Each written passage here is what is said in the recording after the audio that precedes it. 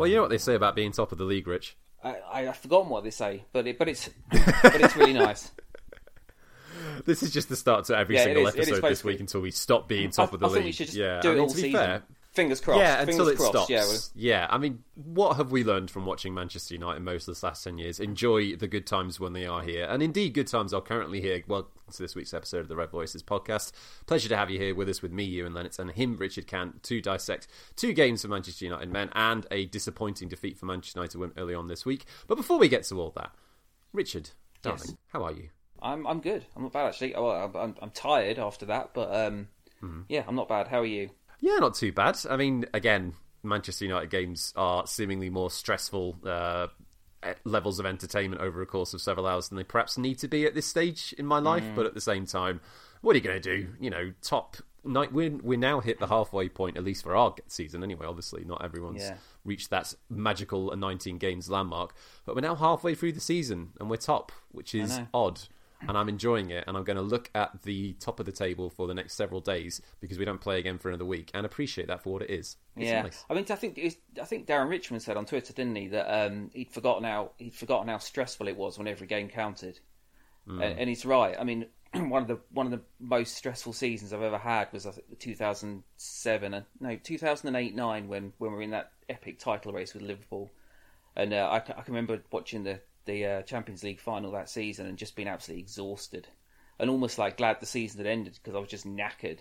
And we haven't really had that, have we? We've had such a long period where the majority of our games haven't really felt that important.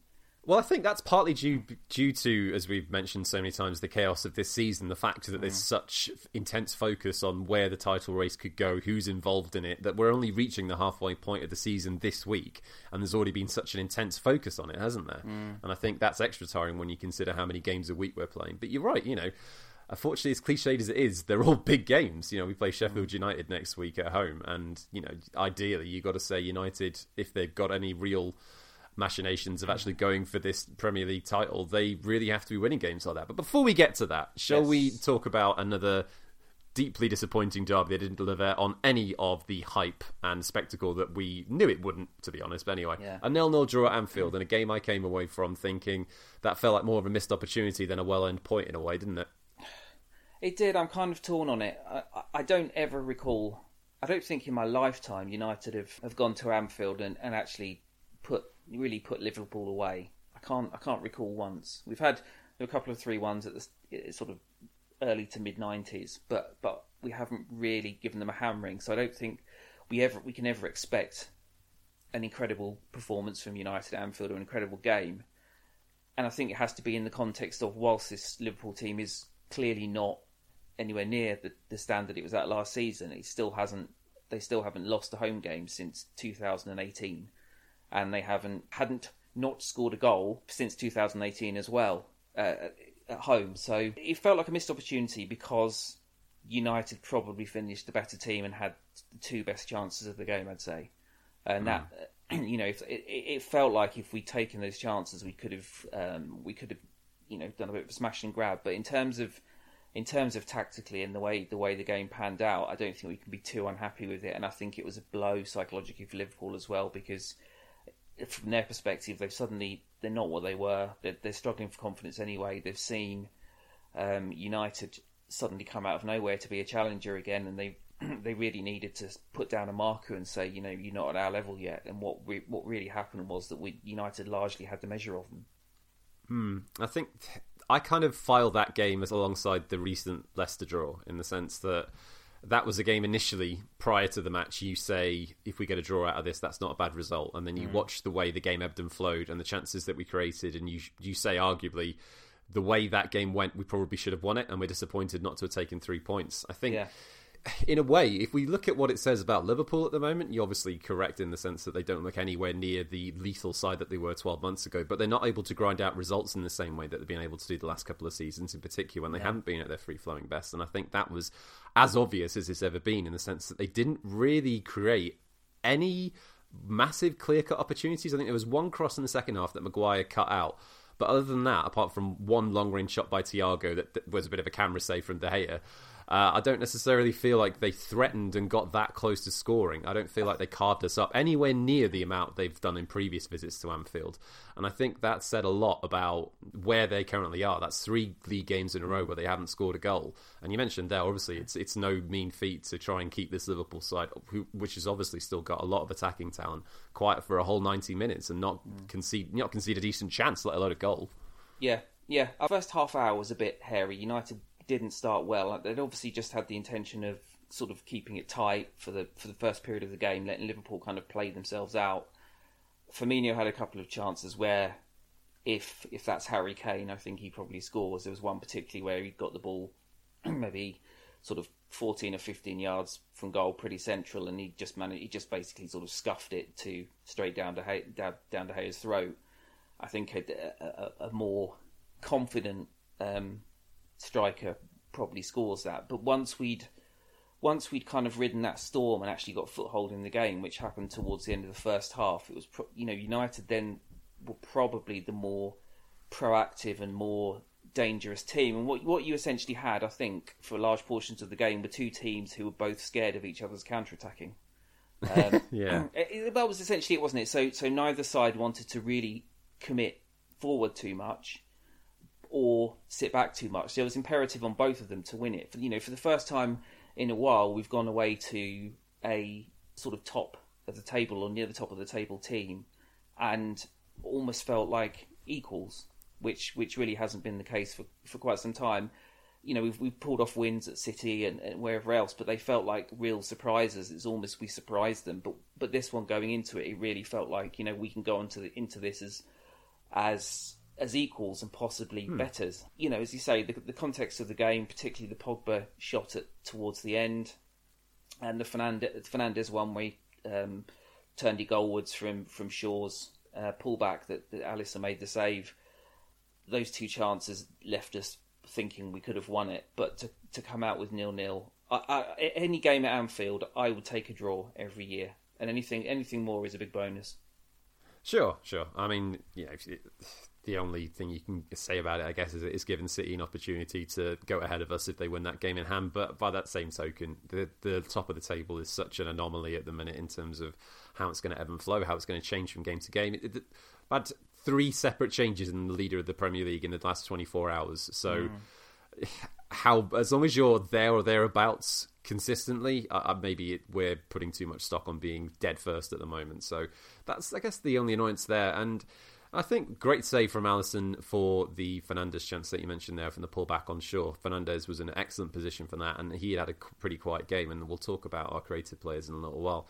I think for the Pogba chance, maybe just rushes it a little bit. He's got a bit more time than that to compose and pick his spot, and if he is firing that across Alisson into the far left corner, I think that's going in. But otherwise, it's a decent, powerful shot, but it's straight at him. Yeah. And that was essentially the chance, wasn't it? And it's difficult. I mean, obviously, we can talk about as much as we like the fact that these games rarely deliver. When was the last time we actually had a genuinely exciting United-Liverpool game, let alone at Anfield? It has been some time. One that was good a watch for both sides and the neutral. Yeah. And getting away from Anfield with a point in the circumstances, not the worst result. And I still think that it says more about where Liverpool are and their struggles than it does potentially about United. I think you saw a route there, as we said prior to the game when we were talking about this last week, you saw a route there for United to win it. And maybe 5 times out of 10 we get a result with better finishing in those sort of circumstances because he kept Liverpool very quiet. And I think defensively we did a decent job. Even Lindelof, I think there were a couple of issues, first half in particular, where Eric Bailly's quicker reactions help us out in certain situations where Liverpool were finding a bit of space. But then again, Lindelof was pretty useful in the second half in the sense that he cut out several different and dangerous attacks in the sense of just of being able to be in the right place at the right time. And then, Bailly comes in tonight. We'll talk a little bit about that. I think the bigger concern going into, coming out of that game was perhaps just how our lack of sharpness in passing, and in particular from our top creative players, just wasn't there in that game. And I think that spoke more to the likes of Fernandes and Rashford looking like they were a bit mentally burnt out. And I guess, do you think that is partly down to the creative pressure that is on the two of them to really produce big moments and goals and assists, etc.? Because it seemed like even simple passes and correct decisions. The Rashford chance when he's running with Cavani to his left is the big one, where he just takes the wrong option. He's got two passes on and he just goes down a channel and gets cut out.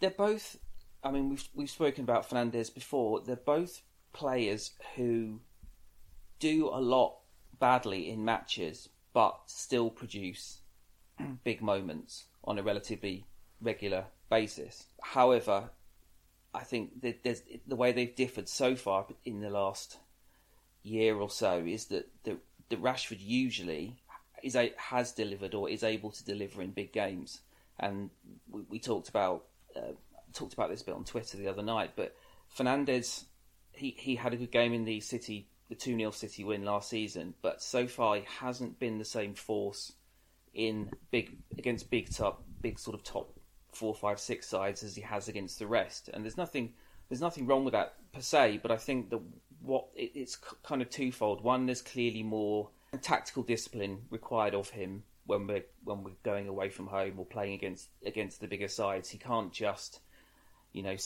sit behind the striker and not get back into shape. He has to play more as a kind of number 8 than a number 10.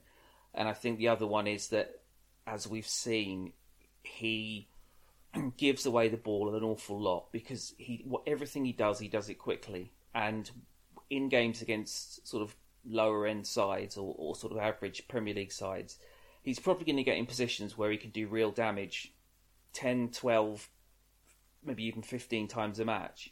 Against a top side, it's probably going to happen twice, 2 or 3 times at the most.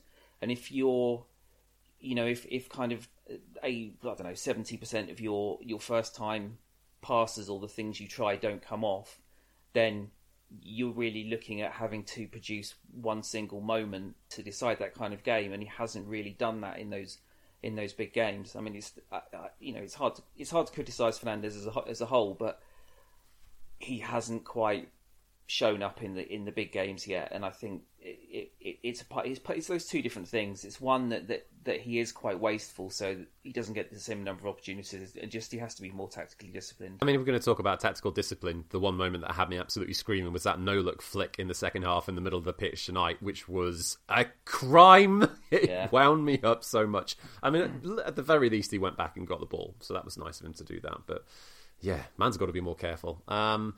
Well, especially in the centre of the park anyway, maybe not going forward. There are good places to lose the ball, or better places to lose the ball, and there are terrible ones, put it that way.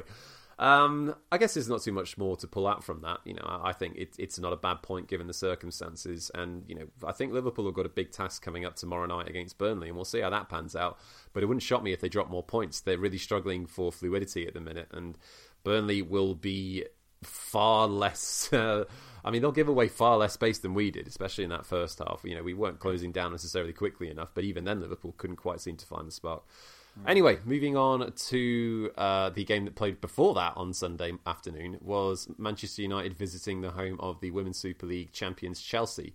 A really disappointing result in the context of how we lost it, unfortunately. It was another crazy start in the sense that both teams going at it hammer and tongs. Kristen Press had an excellent opportunity to score early on, but Kirsty Hansen's pass was just a little bit short after, I think it was Harper passed it straight out to her from the early offing. And Chelsea were having a lot of joy in the first half hour because United were playing so gung-ho and giving the ball away so easily in midfield that, I think Sam Kerr had about 3 or 4 really decent chances in that first sort of 20 minutes and could have scored a hat-trick. Thankfully, the finishing was wayward, but Vanilla Harder scored from a pretty typically chaotic United corner and took the lead. And it took a while for United really to respond to that. In the second half, we were definitely pinning them back and Chelsea weren't really creating at all. And I think it was just the fact that Kristen Press, it was raised eyebrows regardless, considering that Kristen Press hadn't started a game since November, I think I worked it out as.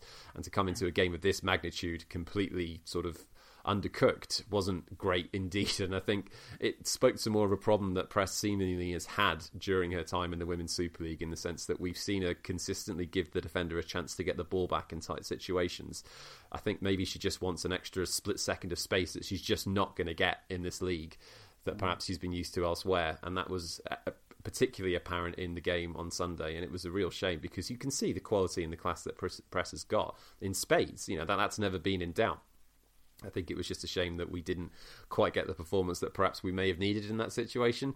Lauren James came on not long after that in the second half and scored an absolutely superb solo goal, curled it into the bottom corner, and United looked like they could actually go on and get something out of this. Chelsea hadn't really threatened, but it took one long ball that was awfully defended by both Millie Turner and Amy Turner. Millie Turner's looking, it comes over her shoulder, she doesn't get a head on it, and Amy Turner just can't get any recovery pace on Frank Kirby. He just steals in and scores one-on-one against Mary Earps. It's a really disappointing goal to concede, and United really didn't have much of a response after that. And the problem is that with Chelsea now top of the table on goal difference and with a game in hand, you, without wanting to be too fatalistic about it, because that's only 11 games into a 22-game season, it's tricky now with Chelsea's quality and the skill and the ability that they have in that team.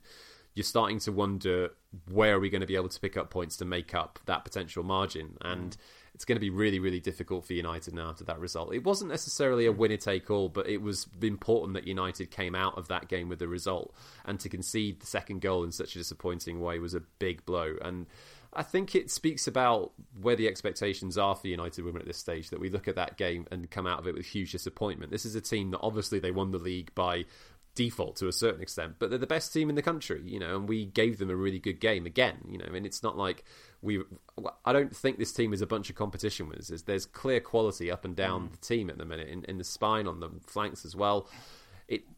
One of the big problems as well, before we take a quick break, was that United's game against Everton that was meant to happen the previous weekend was postponed due to coronavirus issues. So United came into the biggest game of this season completely undercooked from the winter break. So Chelsea obviously had the advantage of having played Reading the previous week and were nice and set up for it.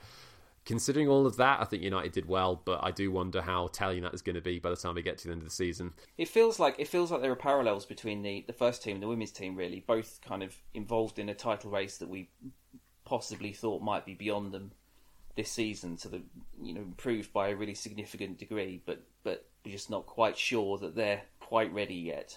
And maybe we'll prove wrong, and it'll be a really nice surprise on both fronts. But yeah, I think you're right in what you say, and I think the competition at the top between the top four teams, there's so much talent between the four of them, aren't there? That it's, and also and the quality gap to the rest means that it's very difficult to see those other teams dropping too many points elsewhere. So games like this kind of really matter. Yeah, I mean, Arsenal dropped points again at the weekend. Let's have a look. I think they drew 1-1 with Reading, and that was a team that we recently beat not long ago, and Chelsea beat 5-0 last weekend. So the previous weekend. And we will be entertaining Birmingham City this weekend with an attempt to try and deal with whatever we can. I mean, Chelsea are going to be playing Bristol City at the weekend as well, and they are the worst team in this league. So and they ship a ton of goals regardless of who they're playing. So you expect that to be an absolute walkover, which will just even further strengthen that goal difference. But there we go. I mean, it still speaks a lot about how well Casey Stoney has done with this team that second year in the Women's Super League, and we're already talking about them being involved in the title picture. And I don't think this is the end for the title race at all. I just think this is potentially a decisive blow, considering the quality Chelsea have got. But we'll see. Anyway, time for a quick break. We have a small favour to ask, friends. If you're enjoying the show, please help spread the word. Leave a rating and a review on Apple Podcasts, Acast, or any podcast app you use. It's a small thing that helps shows like ours to move up podcast rankings and generate more listeners, and it would be hugely appreciated. And we're back, Richard, to discuss the Fulham game. Now, coming into this match, having seen City somewhat fortuitously beat Aston Villa in a really tricky game at the Etihad, the issue for United was basically just going to be how we could just get out of Craven Cottage with a win. So obviously going into the first 5 minutes and going down to a Lookman goal was perfect. Yeah, it felt like we kind of gone back in time, didn't it, to the period that really sort of ended with the Leipzig away game, where we were just absolutely appalling in the first periods of games, and we got out of that habit. And then you could see from the start, really. I mean, Wan-Bissaka was obviously made a couple of mistakes in those early stages, and he just didn't seem to be awake. But he wasn't alone. United were just incredibly sloppy in that period, and Fulham really pressed us quite hard and looked like they could take advantage of areas of space. So going behind was really disappointing. But you just know with this United team that, particularly away from home, there's always a response of some description. It was a really poor goal to concede, but to actually then turn the game around again for the God knows how many times away from home was another sign that this team's becoming a lot more mature, and also the fact that again we can make changes. We can leave out Marcus Rashford. We can bring in Greenwood and play Cavani, and and play Bailly instead of Lindelof. There's an awful lot more quality in the squad, and this is another game where it showed. I think the interesting thing is you mentioned there in terms of the fact that we can make several changes and still keep the level of the team high. You look at this game and the game against Burnley, I'm not sure that they're our best performances of the season by a long shot, but I think that the median level, the base level of quality in the squad is that decent at the minute that you can afford to not have everyone fit and firing in all cylinders as long as someone creates a moment of magic if we're really struggling to break down a side, right? In those games again at Turf Moor and tonight at Craven Cottage, it's been Pogba who's come up with a big moment. And you keep seeing this team set each other up and put itself into decent places and positions to reap those benefits, which is great. You know, it was... I guess the start was frustrating because you could see that United wanted the time to sort of settle into it, and Fulham just clearly didn't allow it. You know, they were pressing so high up the pitch, and again, we know that United really struggled with that, and they couldn't get the ball out. And you know, Wan-Bissaka getting caught in the offside trap was really disappointing. But I guess the fact that United responded relatively quickly, you know, it was 20 minutes later that we equalised, and that came after a lot of possession, and Fernandes hit the post with a great drive from outside the area. You know, that was his first big contribution, and then he crosses for Areola. I mean, it's a bad spill by the keeper, isn't it? And Cavani on hand, playing through the middle to tap home. Fifth goal for him. He now has outpaced notable Manchester United alumni such as Angel Di Maria and Radamel Falcao for their one season at United. Yeah. So I think goals in his first 4 consecutive away games. But the first game he's actually scored when starting tonight. Is that right? Yes. And a poacher's goal. United do not score enough poacher's goals. We don't score enough scruffy goals. And that's something he's really given us. He's obviously given us experience, he's given us quality, but he's given us a focal point in the box and a player who can do the scruffy things as well as the more high quality things. And I mean, he should really have had another goal in the second half with the header that Areola saved to his left. But yeah, it's wonderful being able to, in the context of the last 7 years, being able to rotate and actually bring a high quality player like Cavani off the bench. And I know, and I did criticised it at the time, not the fact that we signed Cavani, but the fact that it seemed to be a bit last minute and almost an afterthought, having not got the other players we wanted. But I don't think we could have hoped that it would have turned out any better than it has so far. No, I mean, you would have thought that he's potentially got a chance to get to double figures before the end of the season, right? You know, considering that he didn't actually join us until, October? So he's only really had 3 full months with us at this point. And you would imagine that if he keeps fit, if we keep presenting him with opportunities like that, he'll hit double figures, which is good, especially for this team at the minute, because there's an argument to say that the other 3 forward players around him, no one's really firing right now. You know, Rashford's look, as we said, Rashford looks a little bit shot mentally in terms of the fact that he's just not making the right decisions. Martial's another one who's really struggling and has struggled all season long, which is another conversation to have. And Mason Greenwood is having a pronounced period and suffering from second season syndrome, I think is the best way of putting it. But I don't know what it is about the attack, but neither of those 3 look as confident as they did last season. And I guess there's various different reasons for that. I mean, I'm hesitant, especially when it comes to Martial, to draw sweeping conclusions and suggest that this is, you know, we're reaching ultimatum position for him, because I just don't think that's the case. You know, we saw him barely months ago have an excellent second half of the season, and even before that, in the last year in total, he was playing really good football and scoring some excellent goals that you could say he wasn't scoring previously. Like the diving header against Chelsea is an excellent example of him taking risks and getting on the end of crosses that and deliveries that he wasn't doing before. I think I don't necessarily know what the answer to the question of how to get Martial's form back is, but I'm less worried in terms of the bigger picture and the longer term than I am in terms of Martial than a lot of other people seem to be, just because we know the quality's there. It's not consistently there. I know that. And I think in the short term, it is a problem that you've got the likes of Martial, Greenwood and Rashford not clicking in that sense. And that is a worry. Longer term, I'm not quite so worried. I don't know about you. No, I mean, we've said it before. Martial is a confidence player. I mean, Andy Cole was a confidence player. But it can be fine, but you will get these long periods of reduced productivity. Whereas we've got, as I said, we've got guys like Bruno and Rashford who, even if they're playing badly, still keep doing things, still make effective contributions in the game. They don't seem to, their heads don't go down. They don't seem to feel extra pressure on them if they've struggled a bit in the game to that point. Martial's clearly very different, and I think Didier Deschamps said this when he went away with the French team as well. He's clearly just not in a good moment in terms of his confidence. Even those couple of goals he scored in the last 6 weeks or so, you could see he was really happy to have scored, but he hasn't quite got that sharpness and that confidence back. The thing with Martial is that since he's been at United, there hasn't really been genuine competition for a place. And under Mourinho didn't start him quite a lot, but Martial got back into the first team last year and kind of had the centre forward position as his own. And it feels like he's just in this sort of confidence slump, and also he's under more pressure because Cavani's there, because Greenwood's come through, and if he doesn't play well, he's not going to play.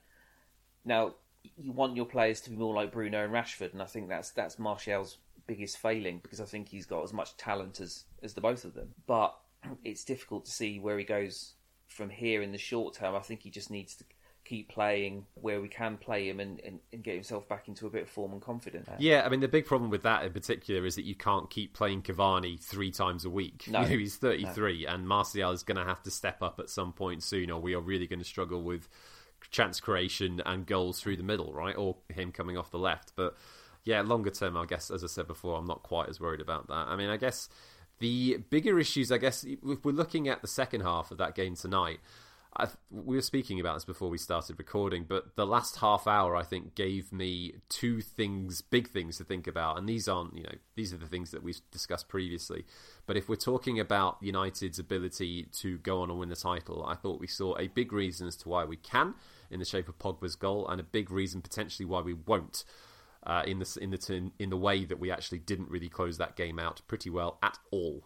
So let's talk about the goal from Pogba. I mean, going into that second half, I mean, it was fantastic to get that goal 65 minutes, because you just thought, well, this should really take the stress and the intensity of the game, really, shouldn't it? Oh, wow, that didn't work out. But I wasn't at that stage, because Fulham were sat back so deep, and because they hadn't necessarily made too much of a response since the equaliser. I didn't necessarily feel unduly worried. I still felt like it will still create chances, and we still made some half-decent opportunities in the first half. Harry Maguire missing what has to go down as an absolute sitter with that free header from the Shaw corner, which was terrible. And that seems to be happening every other game at the minute, and it is a worry that he gets so much space. And Jermaine Genius was, saying you can't give Maguire that much space from corners. I found myself raising my voice sardonically and saying, you kind of can, can't you? Yeah. Unfortunately, because he's just not very good at directing the ball from those situations, whether he's under pressure or not. We saw that tonight. But anyway, that Pogba goal, I mean, it was an exquisite touch to pull down that punted clearance, and Fulham just don't close him down, do they? And you see him making those calculations in his head. He's got a full metre of space, maybe even more around him, and he just thinks, I'm going for it. And on his weaker left foot, that is always curling around Areola, and it's just such an exquisite shot from absolutely nothing. What a goal. Yeah, I mean, I wonder if the fact that it was on his left side is why he wasn't closed down quite as quickly. I've just before we started recording, just listening to his interview afterwards, and he kind of said, it's my left foot. I wasn't necessarily expecting it to go in, but he's glad it did. Pogba's in really terrific form at the moment. Probably the best sustained form since he arrived, and I think it says to me what we've sort of said all along, in that he excelled in a Juventus team that was always the best team in Italy at the time. He was surrounded by really high-class players, and so the team structure was there, the team was winning, and he was able to go out and produce moments of brilliance without having the pressure of kind of it all being on his shoulders, which is what he's had for a large portion of his time at United. It's really been Pogba score or Pogba create, or we've got nothing. And I think that's weighed on him a lot. But you're seeing now a guy who is suddenly surrounded being surrounded by Andreas Pereira and Dan James and whichever other cast of misfits, Fellaini or whatever else, he's now, there's now Bruno Fernandes. There's now a far more mature Marcus Rashford. There's Greenwood, out there to contribute as well. And we've got sort of three midfielders that can play below him that are playing at a pretty good standard this season. So it feels a lot less like it's all up to him, and I think he's revelling in that freedom psychologically, and also the freedom that he's getting at points at times in games to play further forward than he was earlier in the season, when he was really being expected to play as one of those sort of two deeper line midfielders. And it's clear that Solskjaer's given him far more licence during periods during games to roam forward and do some damage, and fortunately he is. Well, you've got him and Bruno doing the dirty work as well if they give the ball away. You saw moments this evening where they gave the ball away in potentially awkward positions, but then went to win it back. And if you've got your creative players doing hard work like that, that's a big tick for Solskjaer, in the sense that, we know Bruno's always going to do it, to his own detriment. If he's absolutely knackered, he'll do it. Yeah. For Pogba, there have been perhaps unjust criticisms of the way that he has gone about his work off the ball. We're not seeing that at the minute, are we? I think we're seeing him offer consistent performances in terms of his work on and off the ball for 90 minutes. There's still a worry for me in terms of how, when he's pressed and when he is trying to shield the ball, how well he uses it in terms of how quickly he can pass it off, or whether he just holds on to it like a touch too long. But that's a minor quibble at this stage, especially when he's scoring goals like that. And that's two big moments in the space of, a week that he's had? And he nailed them both. I think one of the things as well that Fulham did is, for a lot of that game, before we pushed him further upfield, Pogba was almost playing as the quarterback, and Fulham weren't putting pressure on him at all. So he was really just picking the ball up off the back four and spraying it around, and I think that ability to move the ball around contributed a lot to United being able to do damage later in the game, because Fulham were looking knackered by half time, completely knackered just from chasing the ball around. They weren't able to, or they weren't trying or able to get close to Pogba in that position in front of the back four, and he just allowed us to move the ball very quickly from side to side and move Fulham's players about.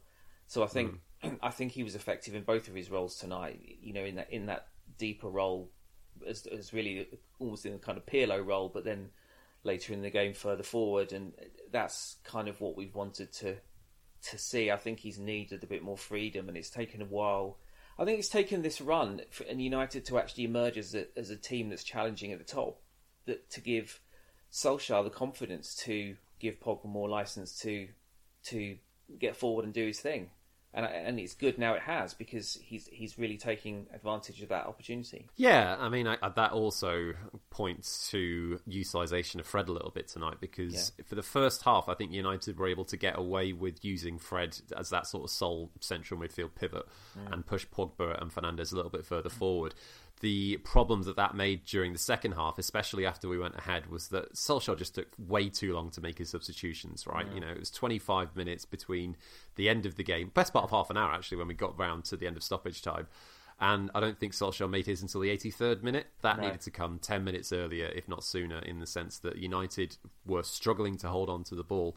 And as we saw against Burnley, there was a lack of ability to just shut the game down, pass it about, and have a little bit of composure. In those sort of circumstances, United need to be able to close games down and not give away good chances to opposition teams, because it is going to sting us. It's such a basic critique to make of Solskjaer's managerial qualities, but it's clear as day. It took him too long to respond to that situation. And you saw Fred getting absolutely done by Ruben Loftus-Cheek about 3 times. He couldn't lay a glove on him.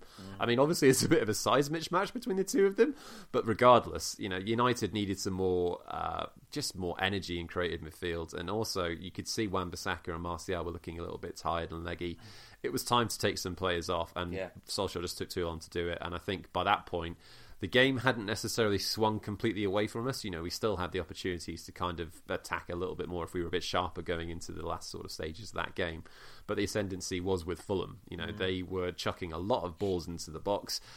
And you got to say, they were a little bit unlucky not to come away with a point, just for the way that they created a couple of half-decent opportunities in the end of that game. I think it was Lookman had a decent chance after being played through. Shaw couldn't cut the ball out, and De Gea, the shot wasn't fantastic, but he was able to get down low to save it.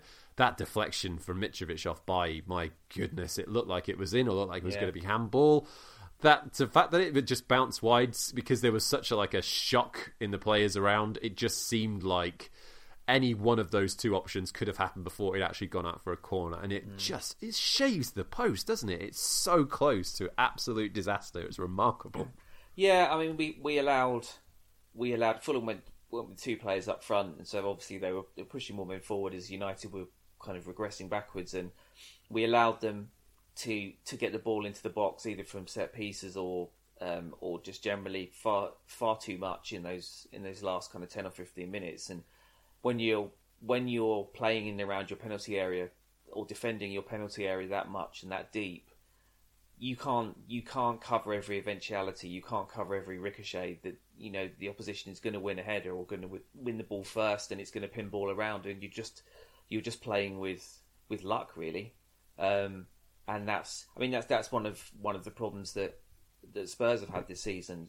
We've seen them go a goal ahead, and then, as we saw with Mourinho United, they then sit back and don't push on for the second. And if you're then defending your own penalty area for an hour or 70 minutes or whatever, something's going to happen that you can't control. And I think that was United's one moment. They largely defended pretty well in those last 10 or 15 minutes, but that was the one moment that we couldn't account for and we couldn't do anything about, where it was just the gods who were just about on our side.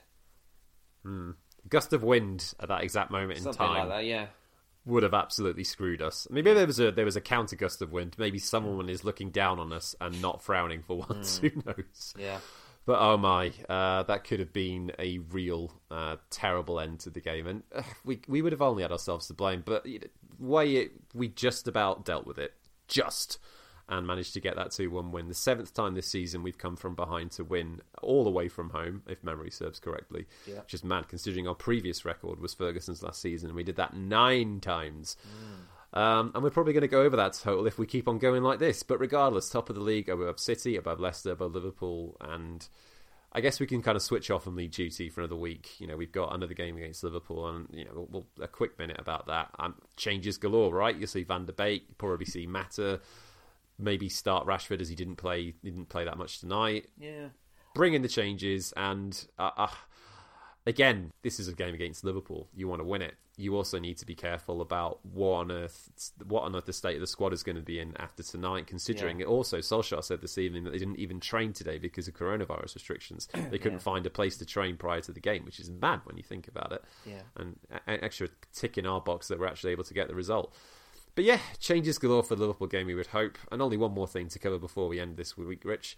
The news that our dear Wayne Rooney has retired from football after taking up the full-time managerial position over at Derby County, only about a couple miles down the road from me. Anyway, I guess that sort of prompted another wave of nostalgia for Rooney's career at United, which didn't end in the nicest of circumstances, I guess, but when you look at it in totality, I think we'll seriously struggle to see a player as influential at United for perhaps decades to come. Yeah, he's definitely one of the best players that United have had in this era. Certainly in my lifetime, I'd probably put him in the top 5. I reckon, both in terms of sort of talent and influence, and in terms of being an absolutely clutch player as well. One of United's best. People have disagreements as to whether he's a legend or not. Some think that the kind of 2 attempts to leave don't allow him that moniker, but I think he's certainly one of the best that I've seen at United, and I think as well one of the players I've most enjoyed watching. He had everything. He didn't just have the talent; he had the attitude as well. It's absolutely. I don't think we've seen many players with an absolute a drive to win in any situation, in any game. That drive never stopped. His work rate never stopped. And for a player of his talent and profile, he was also willing to fit in wherever he was asked to. He wasn't, he wasn't a prima donna. I can remember United playing at Liverpool and Rooney playing right wing in a kind of 4-4-2, and he'd play anywhere he was told to and just give it his absolute all, and generally do a really good job of it as well. So, maybe we'll never see his type again in terms of the fact that he's such a street footballer, the talent and the attitude all rolled into one. He's a legendary United player for me, but I can understand why some people don't particularly want to use that label for him. Well, I guess the legacy of Rooney is a somewhat complicated one. Yeah, if we're talking in absolutes, then the 253 goals that he scored for us, the 5 league titles, the Champions League, the 1 FA Cup, I think it is. I mean, regardless, he won the lot at United, and you don't win the full set by being without a certain degree of sacrifice, but not only that, without a high degree of quality. And I think there's a lot of interesting aspects to it. We talk about Rooney's best seasons in terms of the 2 that he was most prolific. United won the League Cup in those 2 years, in 09-10 and then 11-12. He was at the fulcrum of the United attack.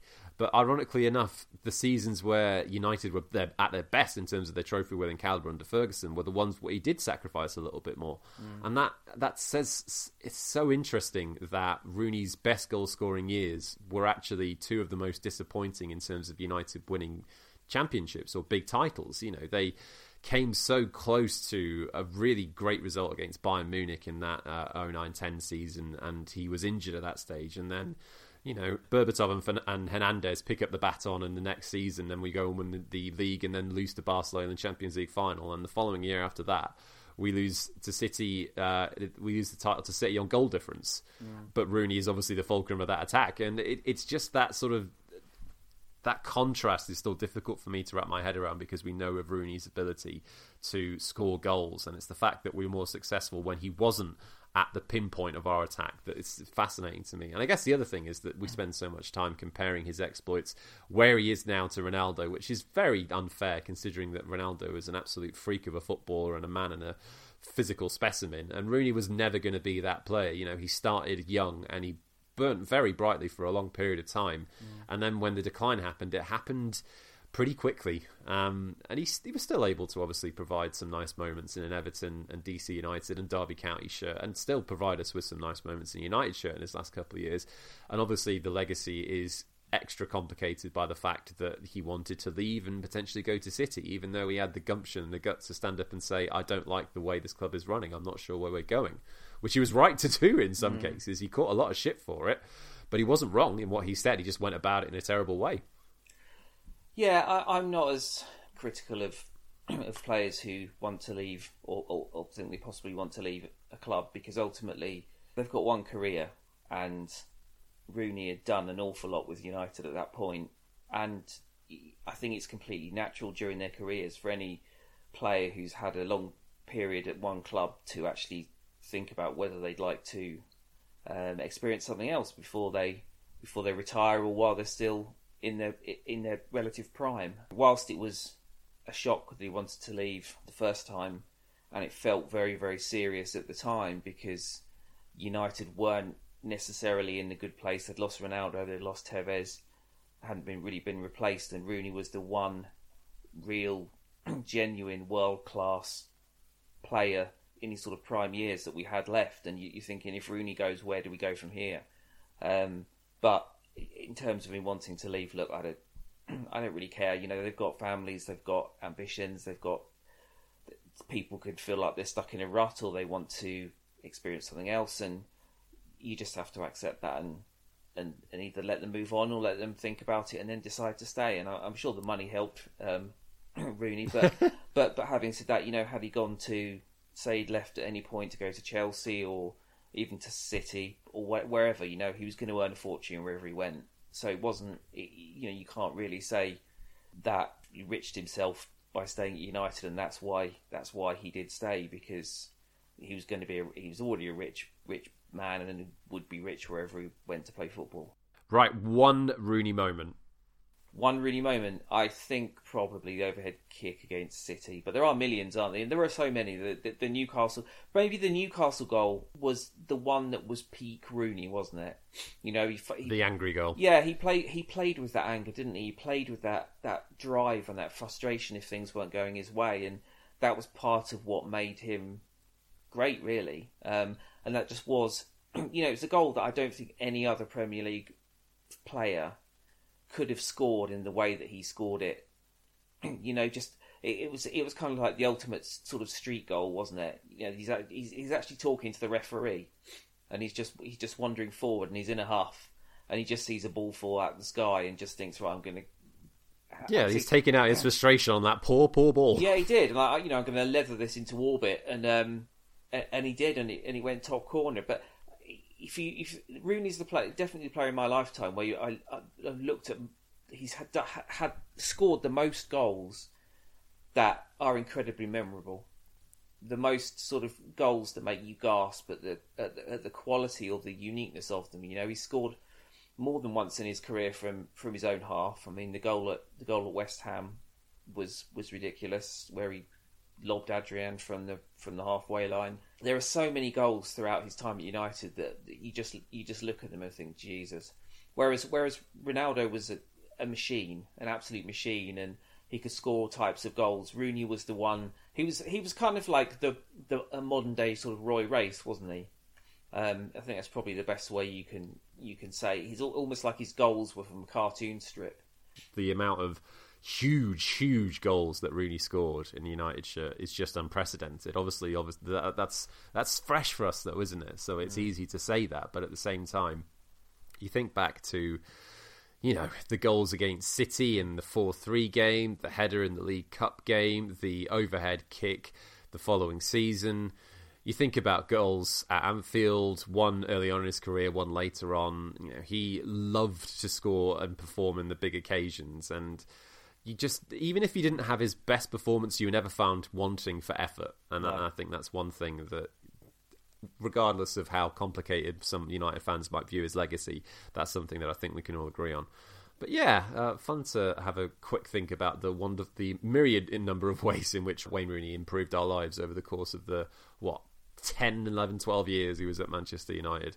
That was a fun decade plus. Anyway, Rich, should we call it there for now and then reconvene after Sheffield United, another big game in the league, and then the FA Cup fourth round meeting with Liverpool? Which is next? Is it the cup game? It is. The cup game is Sunday. Next, isn't it? Yeah. I'm quite looking forward to that one now. It kind of feels like a low pressure or less pressure moment, doesn't it? You know, if we're top of the league, it feels like it's almost a bonus competition. I'm quite intrigued as to how what Klopp does, because he's thrown the last few FA Cup campaigns, hasn't he, for Liverpool by playing considerably weaker teams. And we are in a nice position where we've got, I think at the moment we've got, with their injuries, we've got a stronger squad than they have. So if he makes changes, I think the drop off will be greater. Well, we'll see how we get on. Anyway, Rich, pleasure as always. Absolutely, take it easy. We'll do. Well, I'll try my best anyway, and I hope the rest of you will also do too, Sue. So let's just confirm, as we have frequently done before, you can always find Rich and myself and the podcast itself on Twitter. You can find Rich at Rich Red Voices, me at Ewan Like This, and the pod at Red Voices MUFC. The podcast itself can be found on Spotify, on the iTunes podcast app, and it can also be found on Stitcher and Acast. And any sort of following or any reviews or any subscriptions or any likes you can offer for those are always well worthwhile and certainly worth our time. So thank you very much. We'll be back next week, so take care of yourselves in the meantime. I hope you're all keeping well. Lots of love. Bye.